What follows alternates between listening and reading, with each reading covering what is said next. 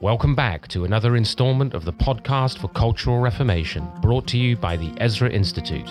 This is Worldview Wednesday. It's passed down as a prophecy every year about this time. Our host for today's episode is Nathan Oblak. Hello and welcome back to the podcast for Cultural Reformation. I'm Nathan Oblak and I'm joined as usual by Ryan Aris and Dr. Joe Boot. And just recently, Joe, you wrote an article titled Of Sheep and Men. How dare you? It's caused a bit of a stir in the evangelical community. Would you care to comment and defend yourself a little bit there, Joe? Whoops. I just read the article is what I would say to anybody who's got questions about it. And I think we'll pick up on some of the themes that I address in there as we go through the show today. But I think what we're doing, or we've been talking about in this particular article, is considering some of the religious root of these things that we've been exploring. And that we're facing in the culture, rather than just these sort of superficial analyses. And sometimes you need to put the cat amongst the pigeons with when you challenge some shibboleths, you know. Mm-hmm. No, that's right, and you can find that article on our website at ezrainstitute.ca.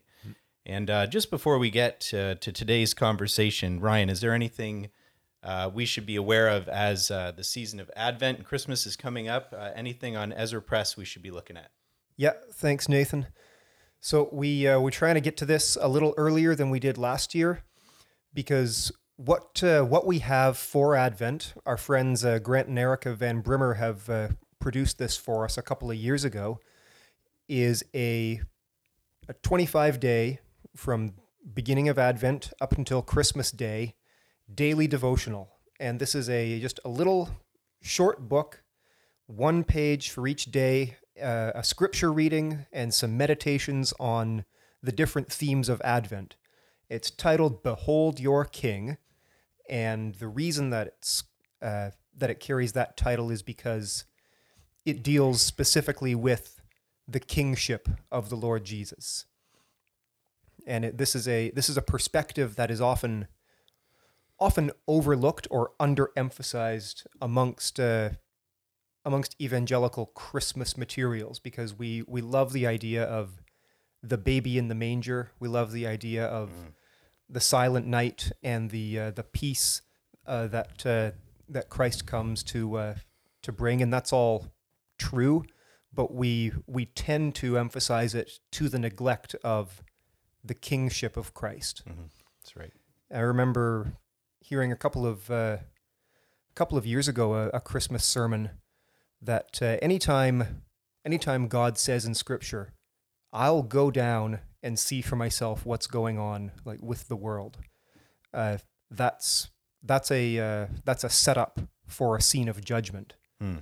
So when we hear Emmanuel, God with us, like that should make us quake a little bit. Mm-hmm. Like God with, like, here now.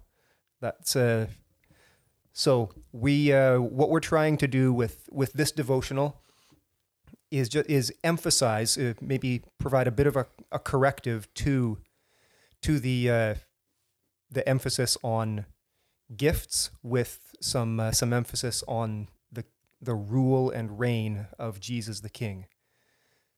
So that was a long way to say, visit ezrapress.ca, pick up a copy of Behold Your King, get it now so that you can be ready for it December 1st and read it through with your family on Advent.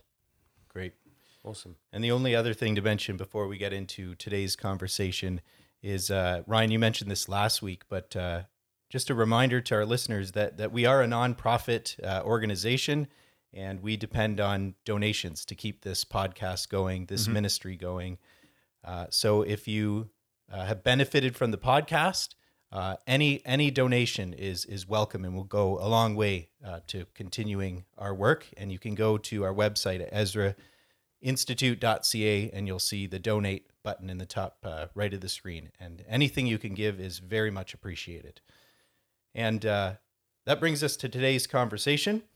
And for that, we'll have to think back to last week, where we tackled the Great Reformation, and specifically the cultural implications of the Reformation, recognizing that it wasn't solely a movement within the church. And if you'd like to go back and listen to last week's episode, you can hear of all the different implications, social, cultural implications of the Reformation. But we mentioned at the end of last week's episode that we're now seeing what might be called a new Counter-Reformation. And we alluded to that briefly at the end of the episode, but I wonder if we could start today's conversation with a question to Joe. How and where are we seeing this new Counter-Reformation today? Before we get into that, and you can set that up again, but we've also been saying for a few weeks now that we're going to take some questions. Today, we are going to get to some questions Get to a few of them, in the second half of the show. Right. And we still hope to dedicate an entire episode to some of the questions that have been coming in a few weeks. That's right. Yeah, so all of that is the sort of the backdrop to what we've been doing these last few weeks, which is a series on reformational thought, right, for this whole season, thinking about reformational thinking, reformational philosophy. And we had this hiatus for Reformation Day, right, and talking about the immediate relevance of reformational thought there expressed in the culture. And as you mentioned, Nathan, what we promised people was that we would talk a bit about this Counter-Reformation. That's right. And pick up on some of that before we return certainly in a couple of weeks to some of the more of the details of reformational philosophy itself. Probably a good place to start would be to say that in some respects the Counter-Reformation formally was the reaction of the Roman Church. That's right. As originally understood, to the Reformation and certain limited attempts to reform the Roman Church. But when we are sort of using this language right now of Counter-Reformation, we mean the sort of intellectual movement that began to react against the focus of the Reformation, which is the absolute sovereignty of God, the redemption of creation, and of the totality, actually, of the cosmos in Jesus Christ, his work of reconciliation and redemption, beginning with our justification, and how the West began to sort of push back against that. And the humanists gave it a name. They called it the Enlightenment. In fact, they just took that name, gave it to themselves. That's right. It's funny how Enlightenment. Yeah. Well, of course, because they also called the Christian era the sort of the Dark Ages. That's right. So naturally, when they recovered their Greek philosophy and Greek learning, they wanted to call it the Enlightenment. The culmination of the thought of the Enlightenment was seen in the French Revolution for the political sphere. So I think you could say that sort of by the end of the 18th century, a sort of Counter-Reformation and pushback against this reformed Puritan vision is well underway. And by sort of World War I, and then especially after World War II, we've been in a kind of free fall in terms of a revolutionized Western culture, a sense of a loss of confidence, especially in Britain and the British Empire, around, which would be another interesting topic for another day, actually, given all the talk about the evils of imperialism today, so-called. But there's sort of a loss of confidence in a Christian vision, a Christian view of the world, and the shock of those two world wars, and then what's happened to us politically, culturally, socially since. In fact, Mark Musser, in his book, Nazi Oaks, he actually says, and I quote, "During the Enlightenment, the three pillars of the Protestant Reformation, i.e. the scriptures alone, faith alone, and grace alone, were replaced by reason alone. In turn, deism, a strict natural theology based purely on nature and reason, replaced many Protestant values. The Enlightenment profaned and secularized Christianity. The deists did not believe God interfered with his creation. Rather, he designed it to run independent of him by immutable natural laws. We'll come back to that in a little while, that thought, because we're going to talk about the extension of this sort of so-called Enlightenment Counter-Reformation and how it's expressed itself. But that was fundamentally it. It would the notion that reason really is the substitute for revelation. And that's brought us to a very interesting cultural moment now that over the last few years has sort of brought about what we can call an unholy trinity of ideas that the church is in a real struggle against right in our time. And I would call those COVID, climate, and critical race theory, or critical theory better. It's not just critical race theory, critical theory in all its manifestations. COVID, climate, and critical theory. And sounds like a good title to our next conference. It would make a good Mission of God conference, that. In fact, I think the last Mission of God conference that we had to postpone because we couldn't get our speakers into the country were dealing with actually COVID and climate. Right. Those were two of the things. Maybe we need to just add the third there, critical theory. But those are the sort of three. I like it when they come in threes. Yes, it's an unholy trinity. And I think that those are fundamentally the way in which the Counter-Reformation is expressing itself right now as the product of man's thought, man's idea, man's reason, man's feeling. The sort of three C's, COVID, climate, critical theory, involve zero COVID, zero carbon, zero tolerance. And one of the fascinating things about that is the sort of the notion that actually all three of those things are inherently impossible. Right. They're inherently unachievable. You can only ever be moving toward them, but never actually arriving at them. If you could even argue that you can't even be moving toward them, I would argue that even of itself is problematic. But these sort of impossible goals, I would call them utopian goals, and utopian goals are always impossible. Utopia means no place. Right. I think it was coined by Sir Thomas More.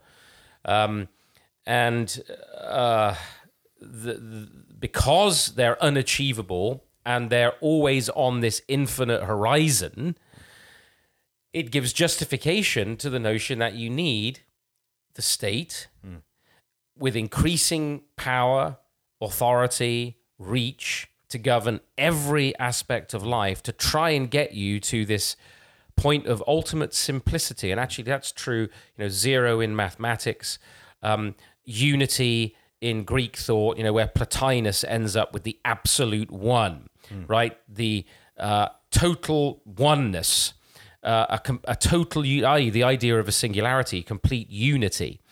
And so this sense that you get with the power of this word zero, this big O, this sense of a point, a moment at which utopia is reached, the big zero is reached, the omega point, as some of the transhumanists and posthumanists have called it. It's inherently impossible to get there, but what it does is it justifies this dialectical struggle of always needing this boogeyman to struggle against. There's still carbon, there's still COVID, there's still intolerance. And until those are all net zero, we haven't arrived at our utopia. And to get there, you must have total control. You must have an ever-expanding, growing state and reach. So those are quite powerful concepts.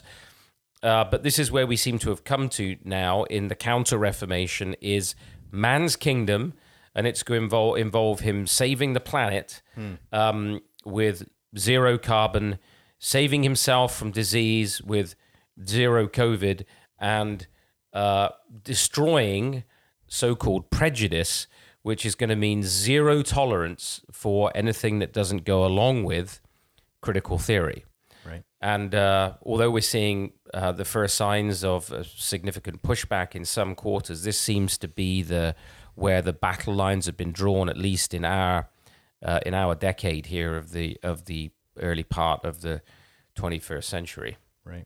And I think a really obvious example of all of this is really what inspired, I think, this topic for the podcast, which is the climate change conference, COP26 in Glasgow. And we're seeing a lot of what you've just described play out in real time with some of the rhetoric coming from the speakers at that conference. And I'm pretty sure Joe has some clips bookmarked for us here. All right. Well, this should be fun. I mean, I think in terms of actually multimedia. This is some high-tech stuff going on in the studio today. He's holding his laptop to the microphone. Hey, don't tell him that the secret's behind the curtain here. This is like the Wizard of Oz here. We're going to give away all of our recording techniques. So we've got some real gems here from COP26. This is the redoubtable British Prime Minister here, Boris Johnson.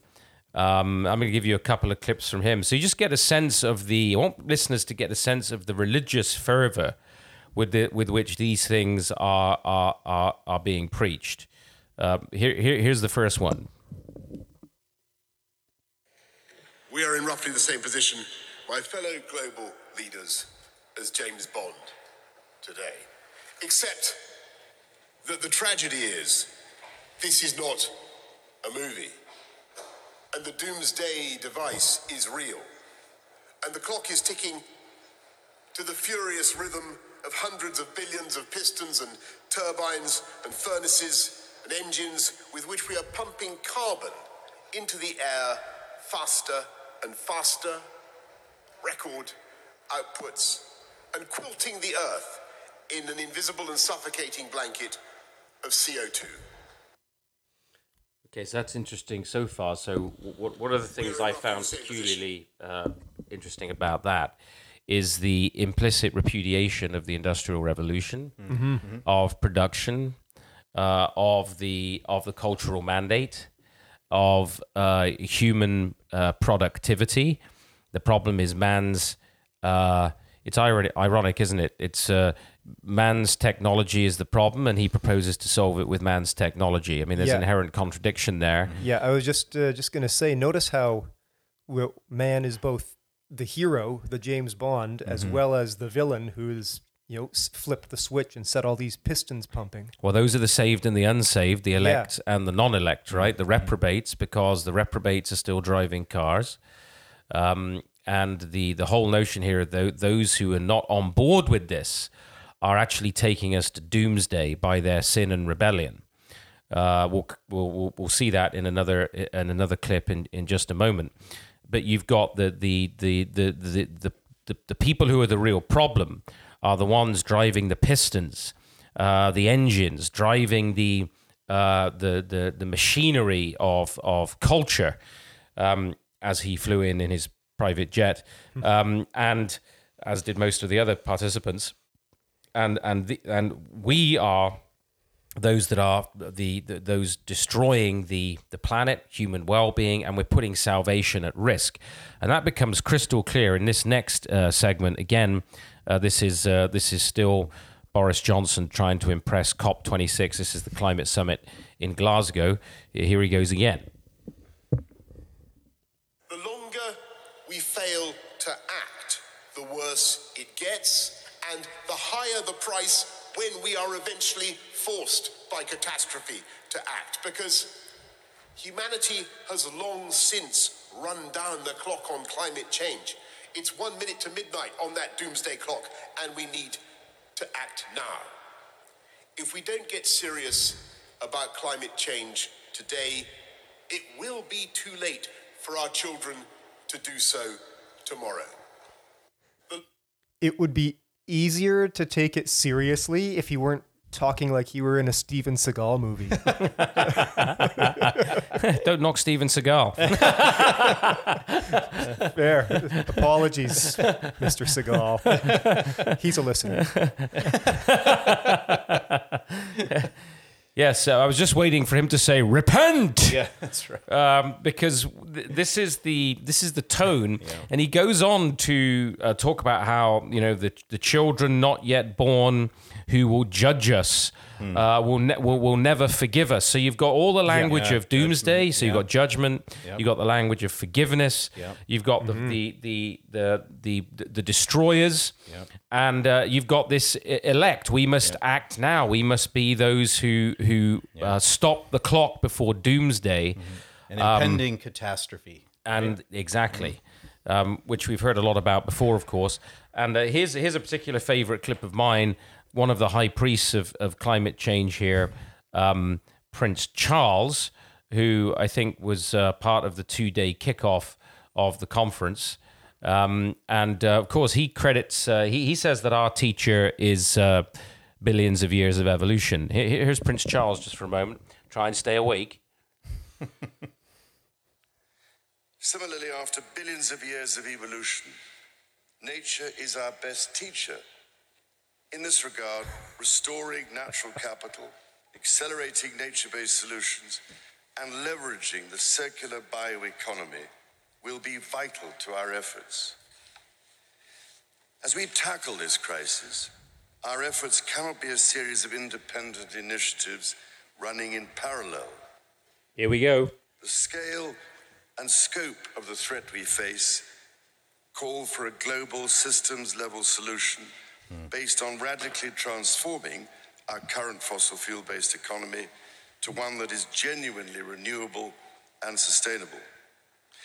So, ladies and gentlemen, my plea today is for countries to come together to create the environment that enables every sector of industry to take the action required. We know this will take trillions, not billions of dollars. Cheap then. We also know that countries, many of whom are burdened by growing levels of debt, simply cannot afford to go green.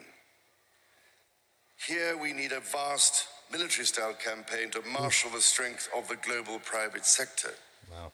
With trillions at its disposal, far beyond global GDP, and with the greatest respect, beyond even the governments of the world's leaders, it offers the only real prospect of achieving fundamental economic transition. Joe, Speaking of Bond villains. Oh, absolutely. And it's interesting you referenced him in jest as a priest there, but aren't these people effectively acting as mediators between kind of the wider society and what to them is the plan of salvation? Yeah, a new global elite who are going to tell all of the ordinary people, the ordinary working people, what their lives need to look like, how they should behave. Yeah. And they're able to, like you said, they're able to fly their jets in. Right. But the wider public can't do that. No, I mean, when he talks about, it's the understatement of the year to say that developing countries can't afford green technology. I mean, Africa is called the dark continent for a reason. Right. So if you look at it from space, from a satellite, there aren't any lights on at night except a small pocket in South Africa, over the majority of Africa. For them, energy is already hugely expensive. The more expensive energy becomes, the higher prices of food. And so this kind of drive spells catastrophe for the developing world. In many respects, it represents a huge attempt to transfer more wealth from the developing economies back into Western economies, so that people are forced to buy Western so-called renewable technology. They tell you how they're going to get all of these batteries out of the ground, and the environmental cost of all of that. Think about the tiny battery on your phone. What's it going to cost to power hundreds and hundreds and hundreds of thousands of battery-powered vehicles and so on? I'm all for, because we're Christians, we believe in the Dominion Mandate, we believe in human technology as something that God has requires of us to rule and subdue, to serve, to care for creation, to be responsible. Those are all things that Christianity has fundamentally taught from the very first book of the Bible, that we have an obligation to turn creation into a God-glorifying culture. What this represents, though, is with this global Marshall Plan. These are the ominous words that must also take charge completely of the private sector. I hope you noticed that.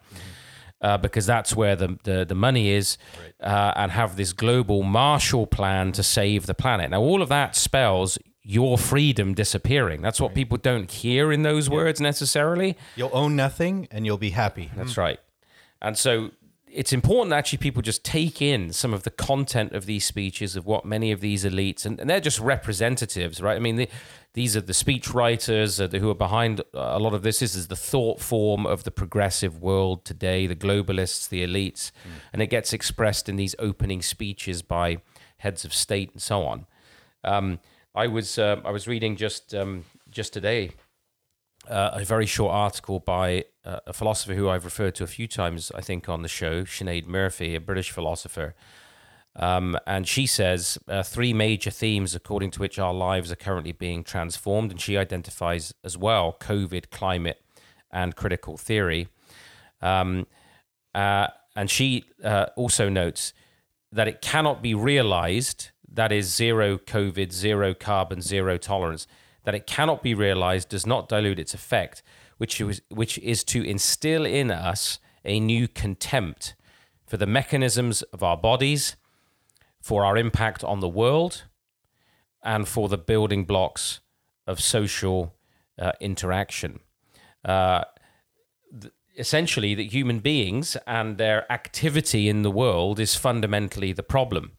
And this sort of reversal of the biblical command and of the biblical requirements, very, very telling in this climate cult, this climate orthodoxy. There's a big difference between being responsible, godly stewards of our environment and the religious doomsday religion cult of this climate green movement. And you hear it in the religious language there. And I thought it was interesting to reflect today, because this week on the 11th, it's Remembrance Sunday. Mm-hmm. Sorry, the Thursday is the 11th, right? That's Remembrance Day. That's right. Yeah, right. And then the following Sunday is Remembrance Sunday. And at that time, when we begin to see poppies out now, people wearing poppies on their jackets and so on, is a time when we're actually remembering the sacrifices people made for freedom. In particular, the Great War, the First World War, and the Second Great War, the Second World War, the 2 primary wars we think about on Remembrance Sunday. Mm. And you think about that struggle for freedom. It was a struggle for freedom against tyranny. The Second World War in particular was a struggle against an ideology that was tyrannical, and interestingly enough, was rooted in what Dooyeweerd called blood and soil. And that wasn't Dooyeweerd just making that up. That was the German Volk, the whole idea of a nature religion, basically a pagan nature religion, which undergirded Nazism. And I want to read just a couple of quotes on that, because remember, this was the battle that our grandparents were engaged in the struggle against the vision, the totalitarian utopian vision, pagan utopian vision of Nazi Germany. So I want to quote now from Mark Musa and his book Nazi Oaks. In 1934, Nazi biologist Walter Schinigen said National Socialism and environmental protection stand, quote, in a tight connection because the Führer wills a new German Volksgemeinschaft whose foundation is drawn from blood and soil, i.e. from the primordial forces of life and soul that are proper to our race, and from the nature-world bond that subsists between us and the sod of the homeland. He went on to say, Adolf Hitler demands that man must understand the basic necessity of the rule of nature and must also grasp how much his existence is subjugated from above to these laws of eternal struggle and contest. So there's your billions of years of evolution. And his writings basically placed Nazi blood and soil, he says, within the intellectual history of German Romanticism. So this is part of the Enlightenment movement. You got the rationalistic emphasis first, then you have the Romantic emphasis.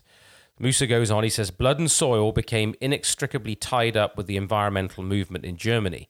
Nazi ideologues used the blood and soil slogan for many practical purposes, everything from getting Germans back to the land to calls for nature preservation and environmental sustainability, to emphasizing a buy local, self-sufficient economy. The slogan was also used to complain about capitalism, industrialization, internationalism, Judaism, and Christianity. And the historian Konrad Günther bellowed, and I quote, by 1931, he forewarned that if Germany is not successful in their nature protection endeavors, it will mean a betrayal of Germandom.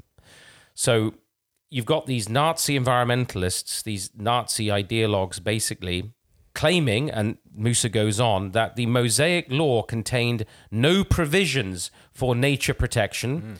Since the first book of Moses, the Jews do not know nature protection, since God has given to the children of Israel all plants and animals for their enjoyment. So you see this, interestingly enough, this pushback in Nazism against the cultural mandate, against the Bible, Moses in particular, and against this notion, actually, that human beings are created to have dominion in the earth, to be vicegerents in the earth. And I quote Musa again now, like the Romantics and monists before them, the Nazis blamed the humanistic emphasis found in the Judeo-Christian worldview for this widespread environmental destruction, as they called it. They believed the Judeo-Christian worldview artificially separated man from nature. So, in other words, giving man a status of rulership, kingship over nature itself. In other words, this anthropocentric view of Scripture. And he says, Hitler himself flatly stated in 1941, this is in Hitler's Table Talk, quote, it's senseless to encourage man in the idea that he's a king of creation, end quote. The Nazi considered the Judeo-Christian belief that man was the king of the created order to be both alien and unnatural. The Nazis were trying to eliminate both global capitalism and international communism in order to recover a reverence for nature lost in the modern cosmopolitan world. The Nazi religion was singular in its effort to consciously supplant Judeo-Christian forms and to offer in their place a religion of nature congruent with the perceived needs of a people uprooted from nature. And I thought that was interesting because I was looking at that again today. I do recommend that book. We usually recommend a book. So Nazi Oaks, The Green Sacrifice of the Judeo-Christian Worldview in the Holocaust by R. Mark Musser, Musser. And that is not to say, of course, that every environmentalist, every person who's green is in sympathy with Nazism. What we're saying is that particular pagan ideology lay under this drive to want to control everybody, to build a religion, an ideology of blood and soil that required man's total control to make sure that man could get back to nature. And that was buried deep in the Nazi mindset at that time. And I'm afraid that this same kind of mindset, that man isn't a king of creation, he's raping and pillaging creation, and he needs to be stopped, and man needs to be restored to nature, and the sort of universal struggle for survival in the universe, as Prince Charles says there, billions of years of evolution is our teacher, that this kind of posture is the ground in which previous totalitarian ideologies were nurtured. And because it is anti-human. And it's no surprise that the target of Nazi criticism was the Judeo-Christian worldview, Moses, the Bible. That was the target. And this is again seen as the target today. So this kind of radical nature cult, this climate cult, is very fertile soil for the emergence of totalitarian ideas. And that's the link, I think, back to the 1930s and 40s that is often left very much unexplored, something that doesn't get talked about much. Right. Well, and I know we'd like to transition shortly to you answering some of our listeners' questions. But before you do that, it seems to me, I'm sure it seems like this to all of us, but that, these increasing systemic controls that were being imposed, we're seeing imposed now through the climate change agenda, well, mandatory coercive vaccinations fit so well into all of this. Would you care to comment on that, Joe? Yeah, that's fascinating that the very direct lines have been drawn by major public bodies, global bodies, between COVID and climate. And the notion that actually climate is the mother of all health crises. Mm-hmm. And you think about that connection. And I think it was the CEO of an international nursing organization that made this statement recently at the WHO, that there is this deep connection between COVID and climate, and the mother of all health crises is not COVID itself, it's actually climate change. Now, if you extrapolate the potential controls that could be utilized there, when you consider what we're still in the grip of here in Canada and in various parts of the world, I've been astonished by the controls in the United States. Things that you would never imagine seeing in many states now across America, especially California, of course, and perhaps no shock there. But we do owe a debt of gratitude to a listener or a reader who actually, knowing our reformational leanings, sent us a fascinating report from the Dr. Abraham Kuyper Foundation regarding compulsory vaccination that was written by Herman Dooyeweerd. And we know him.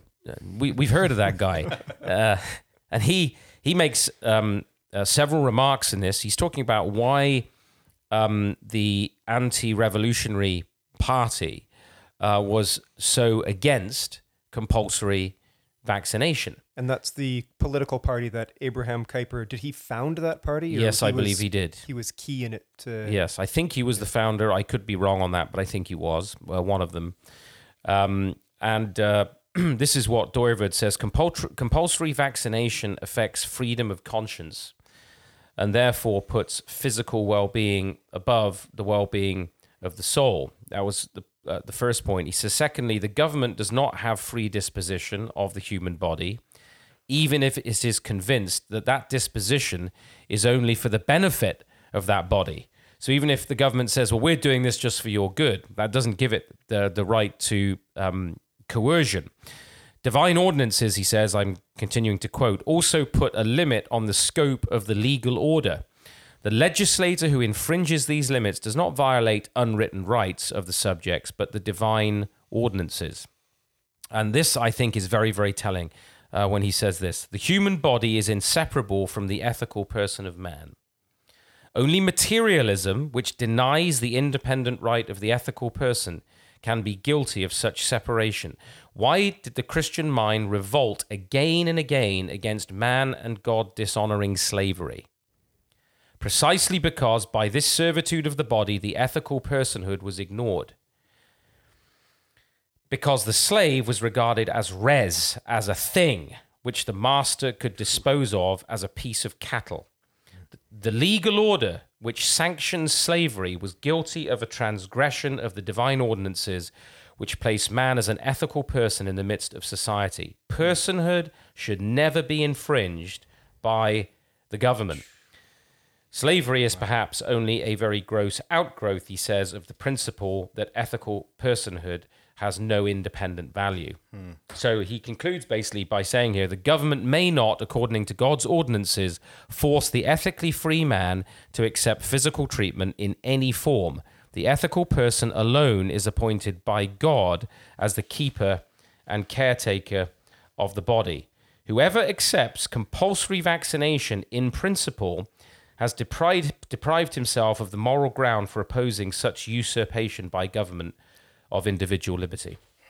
And so there you go. That's the reformational tradition on the idea of compulsory vaccination, which is the idea that we can force you to be healthy. Right. In terms of the state's definition of what health actually looks like. We will coerce you. on our own terms to receive a treatment. And in many respects, what we're seeing with the climate cult is the attempt to coerce people's lifestyles, to coerce their work, their vocations, their choices, the details of their lives in terms of this utopian plan for saving the planet. And as I pointed out in my article, which I do encourage people to read, of Sheep and Men, let's remember to have compassion on these people because it's a religious imperative. Mm-hmm. If you do not have the living God of Scripture, who sends his Son, Jesus Christ, as our Redeemer and our Savior, who holds all of creation in his hand, in whom all things consist, who is bringing history to its God-ordained end in the consummation of all things, who's establishing his kingdom. If you don't have that, then what do you have? You have only man in a chaotic environment threatening to crush him. Man must save himself by his utopian plan. He must establish the kingdom of man on earth, and he must justify himself. That's why we've seen these redefinitions of sin and righteousness. So sin is not going along with mandates, not going along with coercion, resisting all kinds of measures. Righteousness is obeying every bureaucratic resolution, mandate, treatment, and basically taking upon yourself these self-denying rituals. I mean, you know, constantly and always wearing face nappies in all these various environments. The need to show yourself to be in strict obedience to social distancing measures. Supporting and openly, verbally and visibly supporting all of them. Yeah. That's social righteousness. So there's a kind of masochistic urge here as well of self-atonement, which is, if I suffer in this way, I may feel my sense of guilt carried away. Human beings are sinners. As Christians, we go to the Lord Jesus Christ and his atoning death, the blood of Christ, his covenant, which he is the sin bearer. He expiates our sin. He's the propitiation for our sin. If you don't have that, then you try and expiate your sin another way. You seek justification another way. Mm-hmm. And that will be through forms of masochism, forms of self-atonement, sadomasochism even, laying the punishment of your guilt on somebody else, the non-compliant, the COVID deniers, the climate deniers. These are the scapegoats. Let's get them because they are causing the apocalypse. Mm-hmm. Righteousness is to stand with true faith and unity, and sin and evil is to resist these things. So we've seen a redefinition of sin and righteousness. We're seeing this redefinition of salvation. And the compassion that we need to exercise is because outside of Christ, what else have they got? They've got blood and soil. That's what you've got. And the need to provide some kind of nature religion for human beings. And our posterity will never forgive us, Boris says. Yeah. There will be no atonement. There will be no justification if we do not save the planet now. It's 1 minute to midnight. Doomsday is here. In all this rhetoric, you see this kind of religious urge for justification and atonement. And that's where we need to, that's where in our cultural criticism in terms of scripture, we need to have this compassion that it's either Jerusalem or it's Babel. It's not really Jerusalem or Athens. Athens is merely an expression of Babel. It's Jerusalem or it's Babel.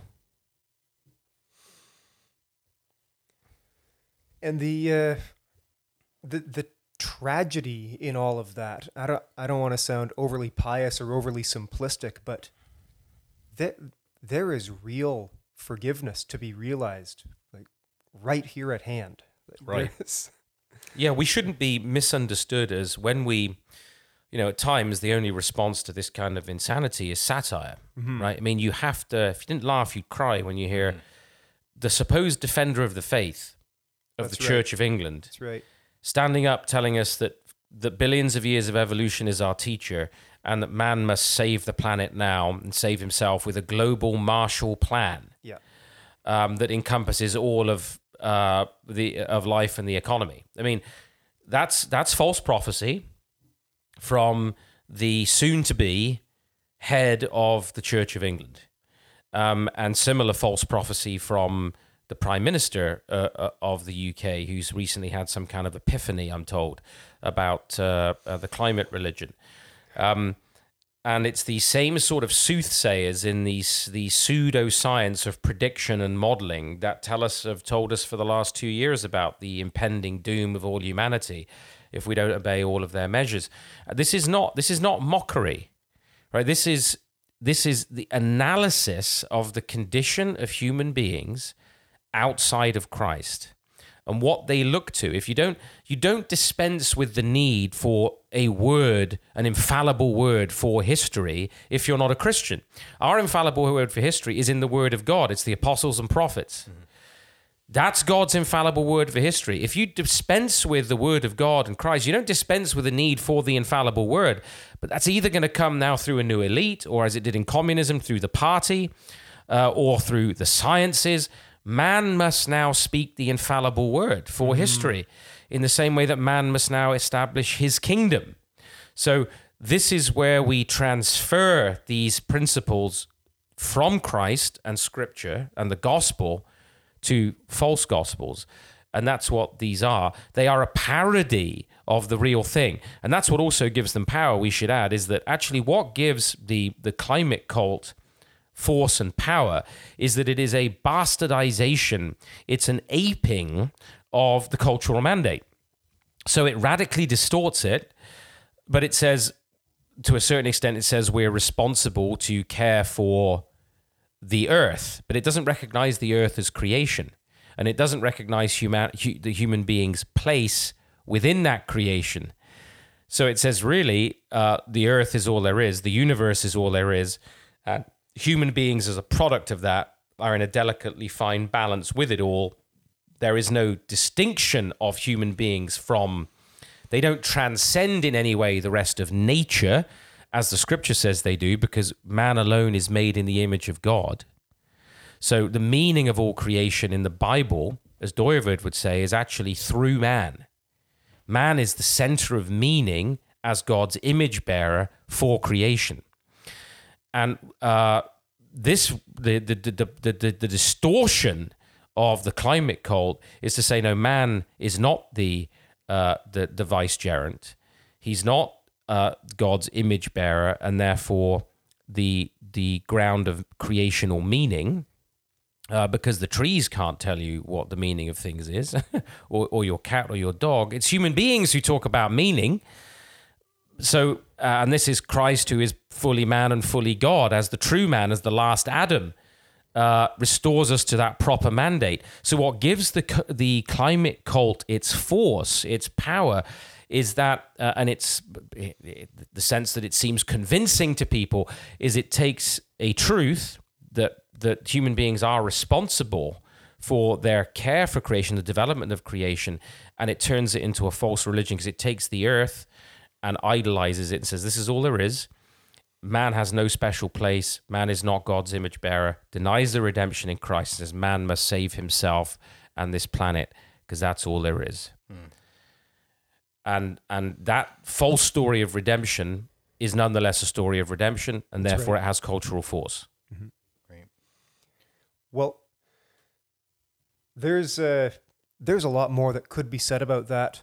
We're getting on already. So Ryan's going to seek some forgiveness from the listeners. I would like to get, let it never be said that we plan these sessions very well. You're right. We're running exactly to time.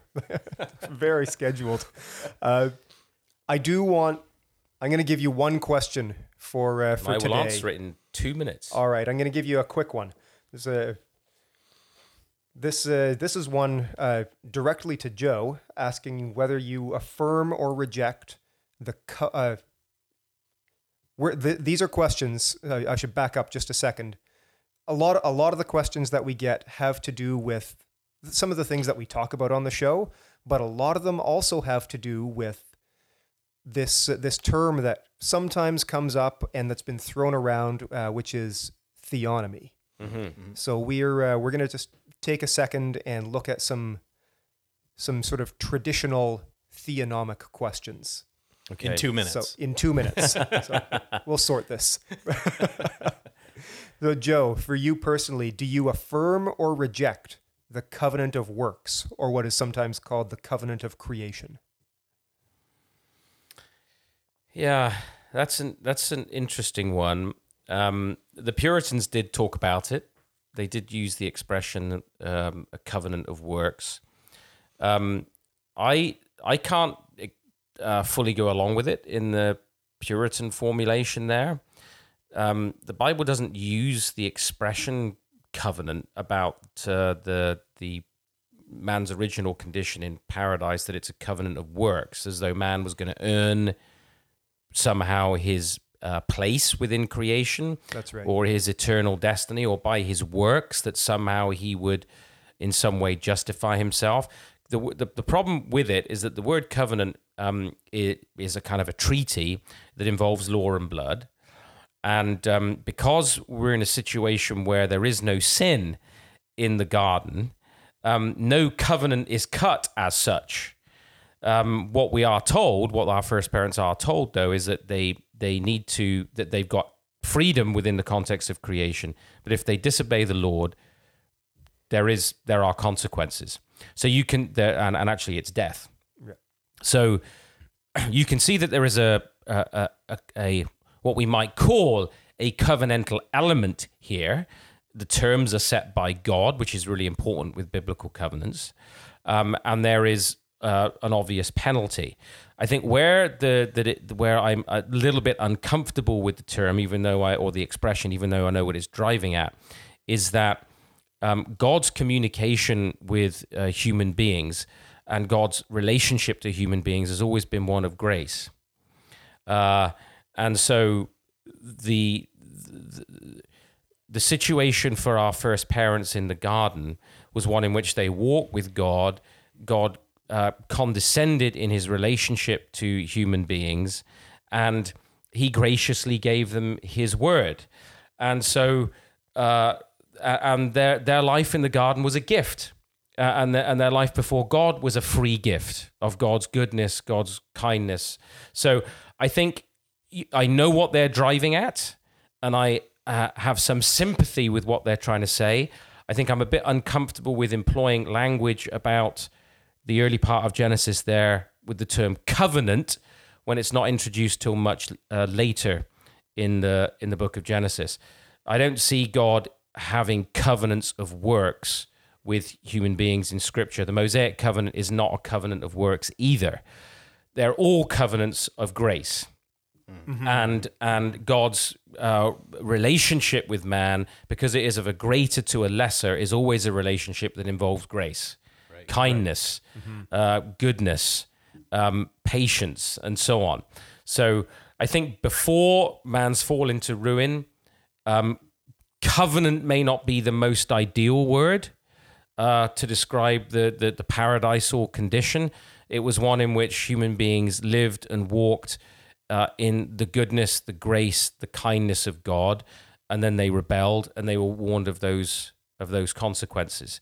But I as somebody who would embrace a covenantal reading of Scripture, I see the Scriptures as one unfolding of God's covenant of grace with human beings, and so I think we need to be careful with identifying a covenant of works in the Garden of Eden. Okay, that. Personally, that's very helpful. I hope that was helpful for our listeners. Mm-hmm. And as we mentioned earlier, we hope to dedicate an entire episode in a few weeks' time. That was a good hedge. We hope right. to. Yeah, well, I've learned.